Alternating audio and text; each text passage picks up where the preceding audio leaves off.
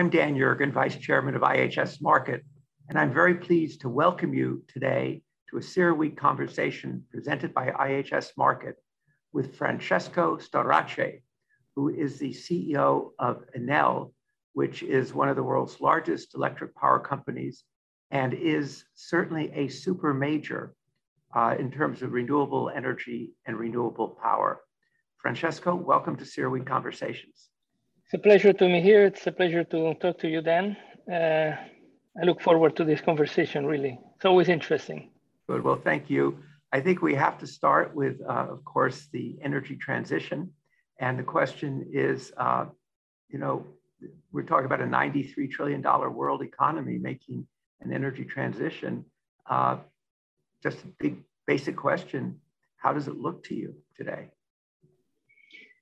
It looks like a very large tide. It's a tidal move. So it's not a wave, it's a big tidal movement moving with a very strong momentum at this point. I think that momentum is likely to be there for the next 10 years at least, the way we see it. It's driven by technology most deeply. It's not just policy or climate concerns. These are there, but the real momentum is technology driven, and the technology drivers, in my opinion, are two. One is digital, which is common to many other transitions. And the other one, maybe less obvious, is the incredible and continuous improvements that material science is throwing at things. So things are made of materials, and materials get better and better. And this explains deep down the transition in the power segment, in the energy field at this point in time. By material science, you mean in the materials that go into wind turbines? And... Yeah, all kinds of things. I mean, materials with which we make things. So they are lighter, more resistant, less expensive, easier to recycle, more precise to machine. So all that stuff gets into machinery that is more performance. It's doing things that before were and combined with digital, you see the performance of technologies that existed since many years, all of a sudden blossoming. That's going to continue for a long time. Actually, it's a very interesting point because most people don't really see the role of material science in it. Don't understand how it's changed.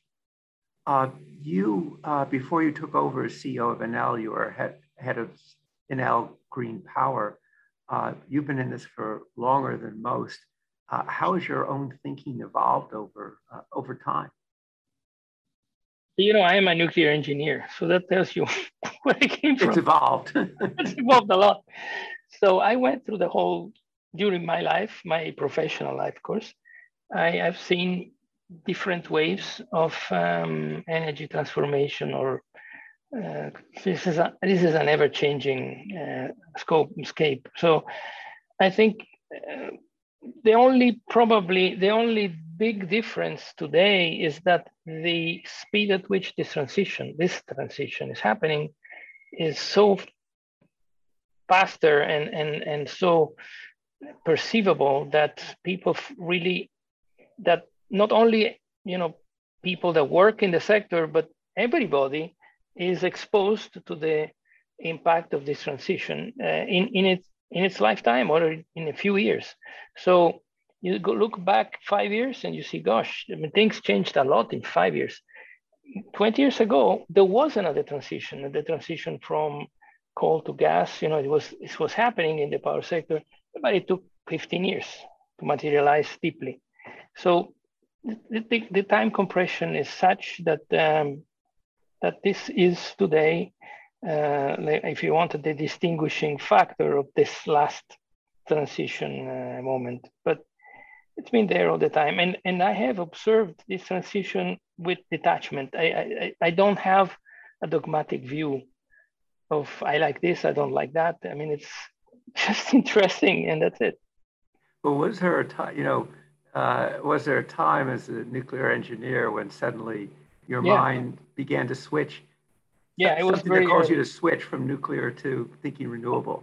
I tell you, I was just a junior engineer, and I was working in I was modeling incidents. I was modeling disasters in nuclear reactors, which was pretty fun. I mean, it was actually fantastic. But I was kind of scared then, and that in my life, if I was going to be lucky, I would probably see a couple of plants built because it was so slow and so regulated and so, say, bureaucratic. And I was younger and a lot more, I wanted to see things happening. So I decided to drop out of the industry way before Chernobyl, a lot earlier, just because I was bored. I was kind of eager to see things built. So I went into power generation, the thermal power generation, and I was in the gas transition at that time. You know, this is when the gas thing came up and combined cycles, that stuff. So I switched because of, say, an anxiety of seeing things being built. I think I had the right intuition at that time. Right. So when would you say you really started to focus on renewables as a real alternative? I think at the beginning of, say, the first decade of 2000, between 2005, 2006, that's when I started to see this kind of an interesting, it's no more a game. It can become another of these transients that make a difference. I thought that these two forces, but mostly material science, digital was not there yet, and the same way, would really push these technologies. And that was, if you want, the only original thinking you can attribute to me. Right. I really thought of that. You know. So would you say this has now gone faster than you had expected? Yeah, it did. It went faster than I expected by far. I mean, and I was much more optimistic than most so-called experts at that time. But even then, reality was faster. Yeah, I mean, certainly, if you go back a few years, you certainly seem more optimistic than most everybody else in terms of what you saw coming down the road. But still, I was wrong. Yeah, but in terms of technologies, I noticed the other day that you made a comment in which you said, focus on the technologies we have today, not on science fiction movies. And I wondered what you meant about that. I mean that there is a fascination in this industry, which is populated by engineers. And we engineers like science fiction and like the progress of technology in itself, to the point that, you know, this is something in human beings. Things we like, we think will happen faster and better than actually really happens. So there is a tendency in the sector to believe that because something is new, it will have success. But we forget that many promising technologies died on the way. Even renewable, I mean, remember thermal solar technology, the CSP. Yes. I mean, this was a dead end, but at that time, there was a lot of people saying, you know, this is the future. So there is a death rate in technology that I know this sounds bad and I don't like the word, but there is kind of a failure in technologies that we need to factor in our projections of the future. And the rule of thumb, in my opinion, is that if you have a technology at which you have been trying and trying in order to really make a difference, and in 3 or 5 years, this doesn't really move the needle, you better drop it. Don't try because it's not really worth. It's better to move something else. So I think, you know, trying to revive dead horses doesn't make them run. They're dead. Right. Well, where do you, obviously now, the next frontier seems to be very much in terms of hydrogen. What's your thinking? What's Enel's thinking on hydrogen? I think hydrogen's been around for a while. You remember Mr. Rifkin's book, and again, sure. back in the 90s, all right? Yeah. So why this should be now, not anymore, not a fad as it was at that time. And the only new thing there is that renewables are cheap, which was not the case back then. And because renewables are cheap, then producing hydrogen by hydrolysis can become theoretically competitive with existing hydrogen production if the industry of hydrolyzers becomes an industry and not just a bespoke luxury niche, which can happen. It happened in the past. Solar panels, we only used them in satellites. They costed a fortune, but no one cared. But now they're cheap. So it can happen, provided people really focus on becoming an industry. And this is something that the world has demonstrated over the years. It can happen. So I think if the hydrolyzers become cheaper and more efficient, coupled with cheap renewable energy, then hydrogen produced by hydrolysis can become competitive. And that is a game changer, because that kills the carbon footprint of 70 million of tons of hydrogen that is today, or the world consumption, associated to about 860 million tons of CO2 associated with that production. So I think that's the change, the major change. Then of course you can say you can use hydrogen for storage, you can use hydrogen for, yes, but let's not forget, you need 50 kilowatt hour of electricity to produce 1 kilogram of hydrogen. Right. And 50 kilowatt hours in a car drives you 250 kilometers or 180 miles. It's a lot of energy, 1 kilo. So it's a very precious substance. It can be used when the molecule of hydrogen is needed. But if you use it to generate energy with that, you waste the energy that you used before. So it has to be handled with some smart mind. Not just heat with hydrogen is crazy. Right. So the kind of at this point, with all the excitement about hydrogen, you would say, it's a lot of excitement, but it's not. There's a lot of work to do. As an electricity provider, it's great. It boosts demand of electricity in many folds. So it's a fantastic thing. But again, you have to say that, can the world really become so crazy that you waste energy, electricity, and then use hydrogen to heat your home? Just heat your home with electricity. It's faster and cheaper. So,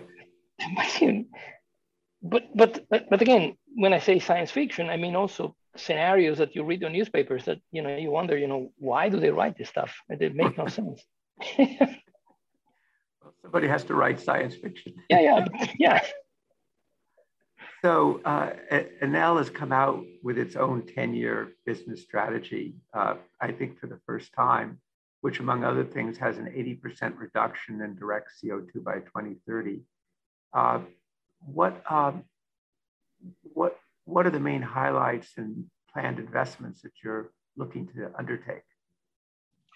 We basically, we have a big scope 1 CO2 to be dealing with, So the first thing is phase out thermal generation every time you can, whenever it's possible safely. I mean, you cannot just turn the lights off because people need to be having electricity. So the program is ongoing. We have a program of investing in renewable generation, roughly 120 billions over the next decade, adding something, reaching 145,000 megawatts of renewable generation capacity, starting from about 50,000. So we are large already with 50,000, but this will treble in the next 10 years, actually 8 years. So that entails an investment of roughly 10 billions a year. It's not exactly like that because it's a ramping up exercise, but that's a big effort. But that can only happen if we also invest in networks, because renewable generation is fantastic, but requires a lot of connectivity and a big change in the network systems. So there is another huge investment in networks, which is today, distribution networks. We have one of the largest, if not probably the largest privately owned system worldwide, more than 70 million meters connected to our networks. It's a big system. And that, so the two investments are networks and renewables. That's just for scope 1. Then we have a scope 3. Scope 2 is easy. It's just our internal carbon footprint is really small. So that's, but scope 3 is huge because all our vendors, all our suppliers, they also, and customers to whom we still sell gas, they have a carbon footprint because of the work we give them. So that is now bigger than scope 1 already. So this year, which was a surprise for us, this year is the year in which our scope 1 emissions are lower than the scope 3. Right. So the value chain that we auction, that we work with, and that is hard work because you need to work with thousands of suppliers, put down metrics, let them understand, show them that there is an appreciation and some advantage if they cut CO2 down. So it comes with some kind of clever strategy, purchasing strategy and contracting strategies. It's a huge exercise. Not technical investments, but maybe if you want more complex work with the whole in value chain, that the good thing is that they understand they have to do it because they also have commitments on their front. So it's coming, but it's huge. I think this will take us not really money, but it will take us time and effort. What share of your generation now is still thermal? Coal, natural gas? In terms of megawatts, it's 45% thermal and 55 renewables. And in terms of generation, more or less the same. That means that the normal capacity factors we used to have in thermal generating plants are going down because of penetration of renewables, making them, displacing them in the merit order gradually. So we have crossed this 50-50 threshold 2 years ago. Let's say we add this, last year we added 3,000 megawatts of renewables. This year we'll add roughly 5,000 megawatts. So each year this moves because we're putting down more renewables. And so your goal is to, I think it's by 2027 to have eliminated at least most of your coal generating capacity.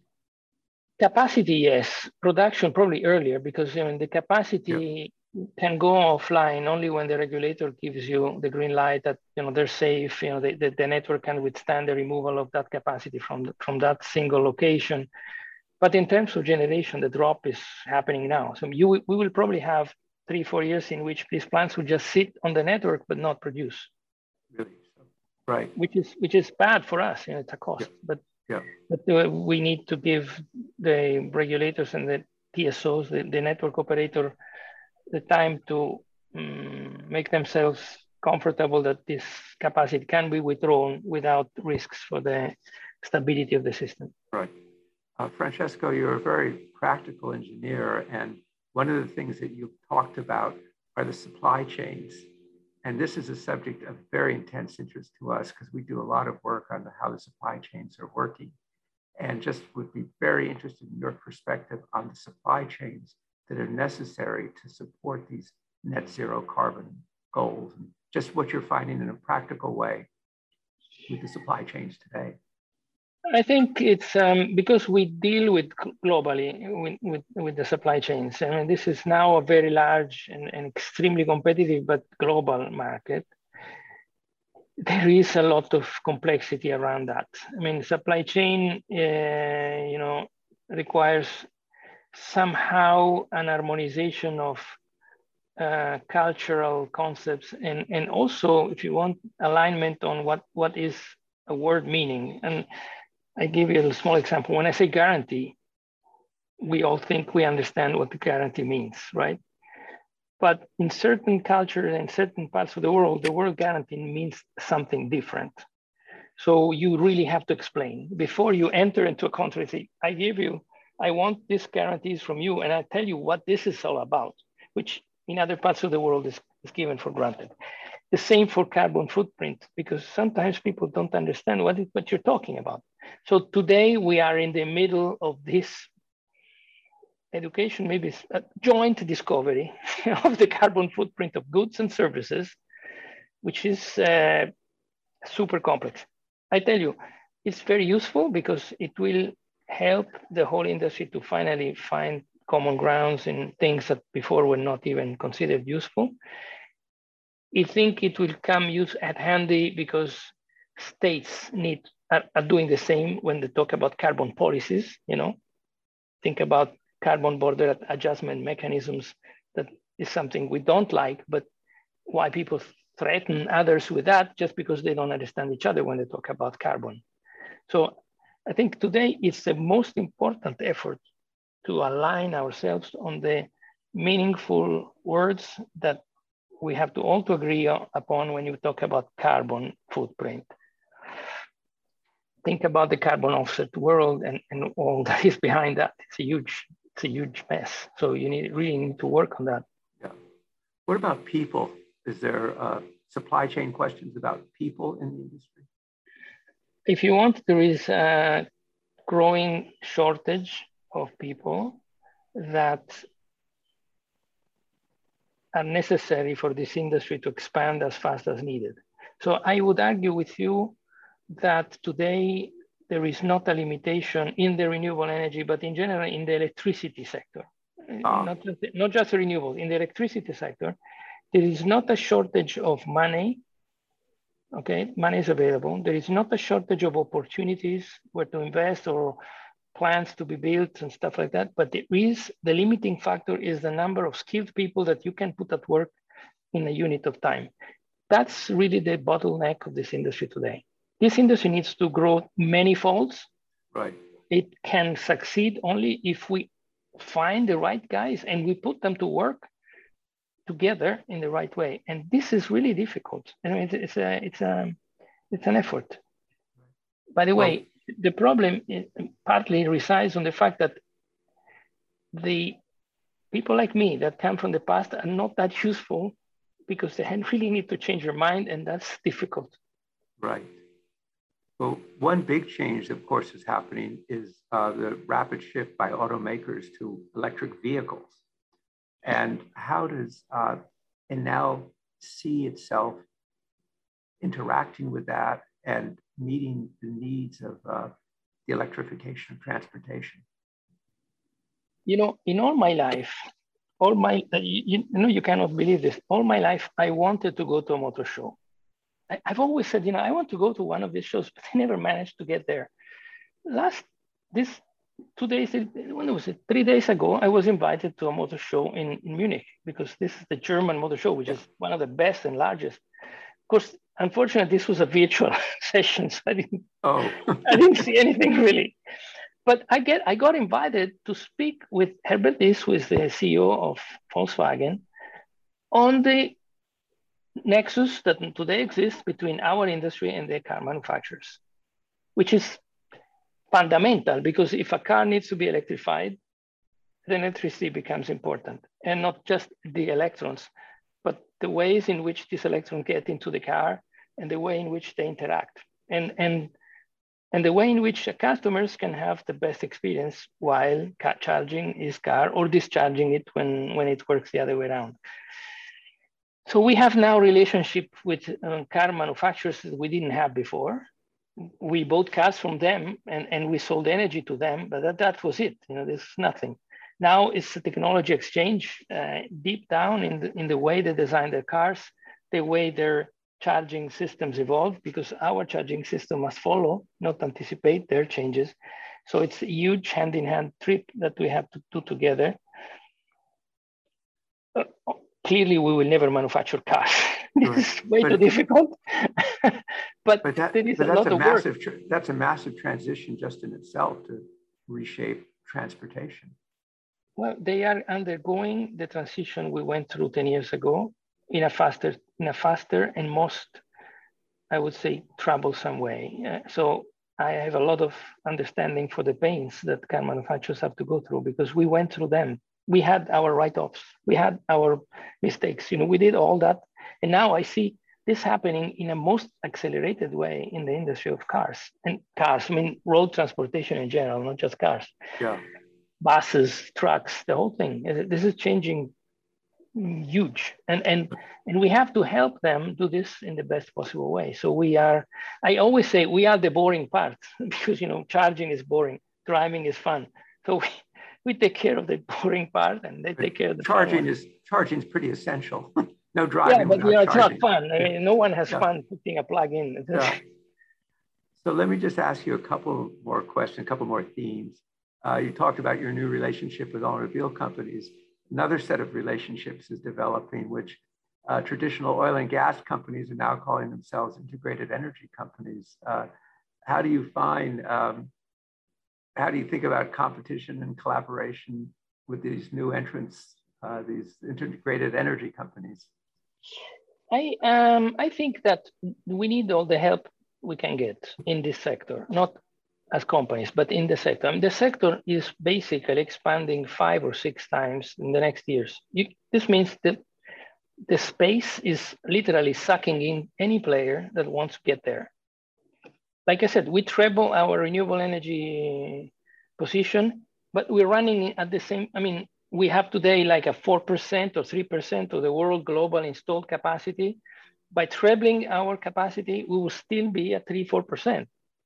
So that means anybody can come in and try and give it a try.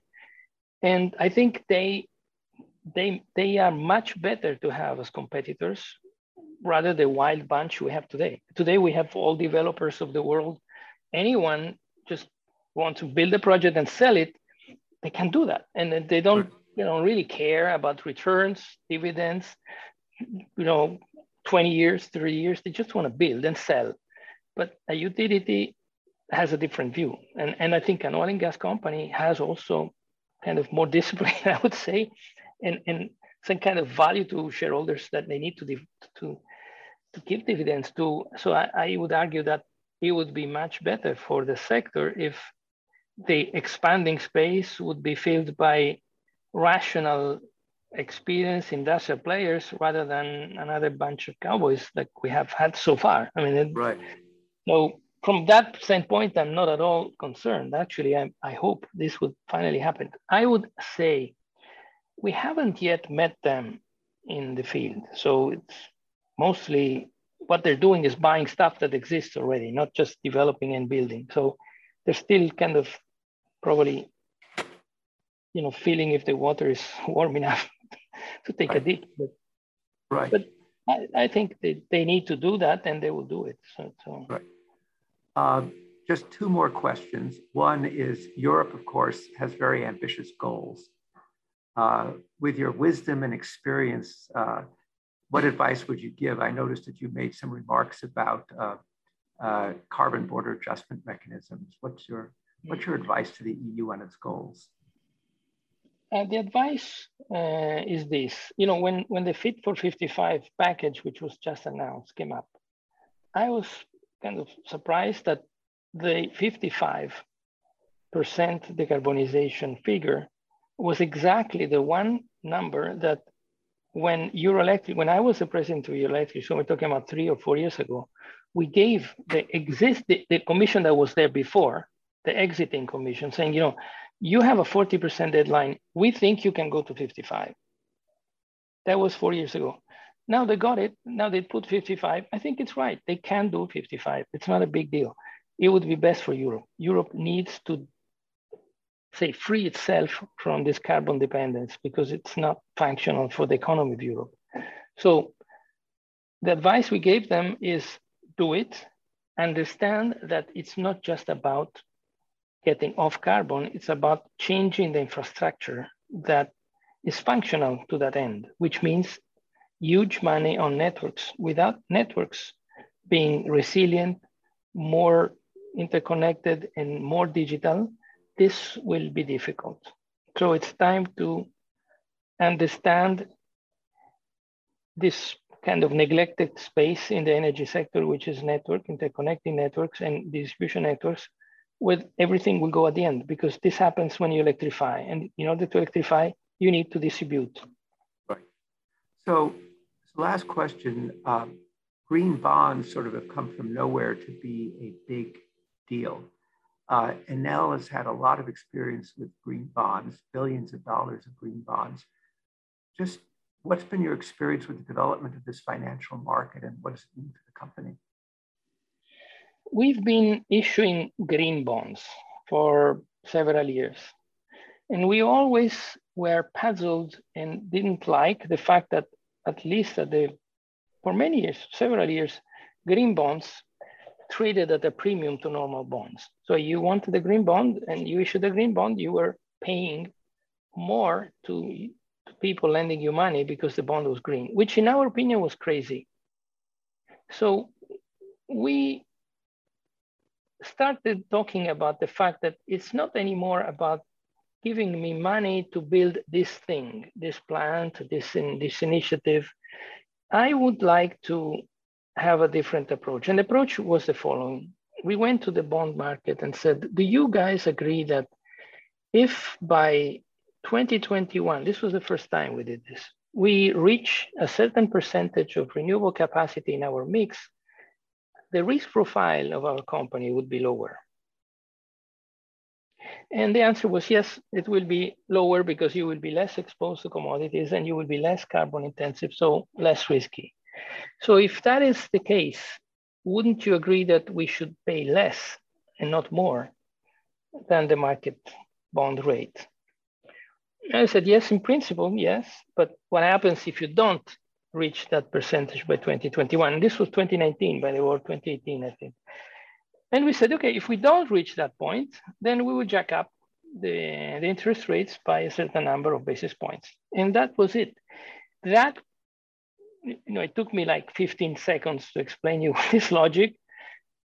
The market said this was like an incredible innovation in the bond market, linking sustainable development targets, commitments that we had taken on SDG 7, this was the renewable energy capacity percentages, to a bond performance.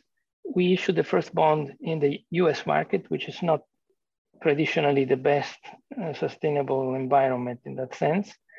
Big success. Then we replicated it in the European market, and then we kept working at it. And today we have all our financial instruments, so bonds, loans, commercial paper, swaps, anything linked to some sustainable development goal commitment that we formally took and towards which we are working. So we have an incredible number of, we have a big debt. So we have a lot of money in the debt. We have a debt that is close to 50 billion euros. But we are progressively putting all this debt into sustainable development linked instruments. And we are about 30% on the way to succeed. We are going to be 100% in the direction as the maturity of the old debt allows us to do that. This debt is less expensive. So it's a good way of showing that becoming sustainable is also economically convenient. Right. But, thank you. And by the way, I saw that many other companies are doing the same. So this right. was kind of an innovation, and people at the beginning saw, wow, that's interesting. And theoretically, any company can do this, and provided they commit to some SDG. Right. There are many SDGs. You can pick the ones you like. Right. And we can certainly see that the volume of green bonds is going up very dramatically as people tie them to the goals. Francesco, go ahead. Were you going to say something else? The green bond word is the point, because green bonds continue to exist. The funny thing is that there was a pushback from the green bond market saying, the SDG linked bonds are going to kill us. And they said, no, they will survive because there is demand for green bonds. I mean, I can be, say, a weapon manufacturer and still have a green bond. There's nothing wrong with manufacturing weapons. I'm just saying it's not exactly the most sustainable company you can think of, but still, but you can have a green bond. There's nothing wrong with that. It's very legitimate. They are completely different markets at this point. They're starting to diverge. One is occupying a special niche. The other one is looking holistically at the sustainable profile of the company, not the investment in which the company wants you to focus. That's a big difference. Right. Well, Francesco, thank you very much for joining us today for the CERAWeek conversation. We've covered a lot of ground and we're very appreciative. Thank you, Dan. It's always a pleasure to talk to you. Right, I really appreciate it. Thank you. We've been talking with Francesco Starace, who is the CEO of Enel, one of the world's super major renewable utilities, talking about the energy transition, where it came from, why it's gathering speed, and the role of electrification and the scale of electrification that will be needed in the future. Thank you for joining us for this CERAWeek conversation.